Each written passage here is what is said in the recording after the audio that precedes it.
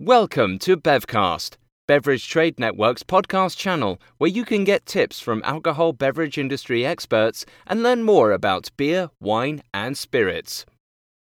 In this episode, we talk about Rheinhessen in Germany, part of a wine region series by Bevcast.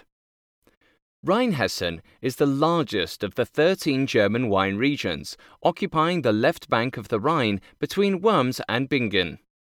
It is officially located in the federal state of Rhineland-Palatinate, although prior to World War II it was located in the federal state of Hesse.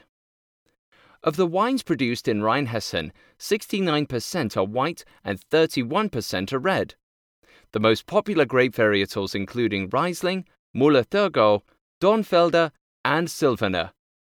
Rheinhessen is also known as the home of the famous Liebfraumilch, a semi-sweet wine style that was once a German export legend.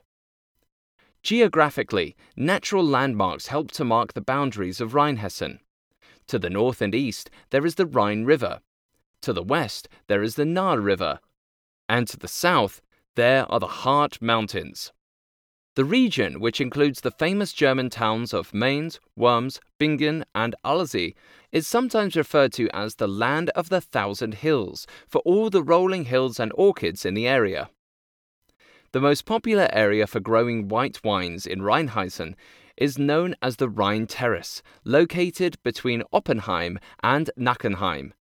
The most popular area for growing red wines in Rheinhessen is Ingelheim. The area of the Rhine Terrace is so massive that it dwarfs the size of the Rheingau, a nearby German wine region.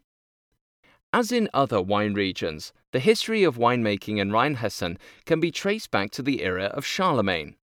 For nearly 1,000 years, the tradition of viticulture has thrived in this German wine region.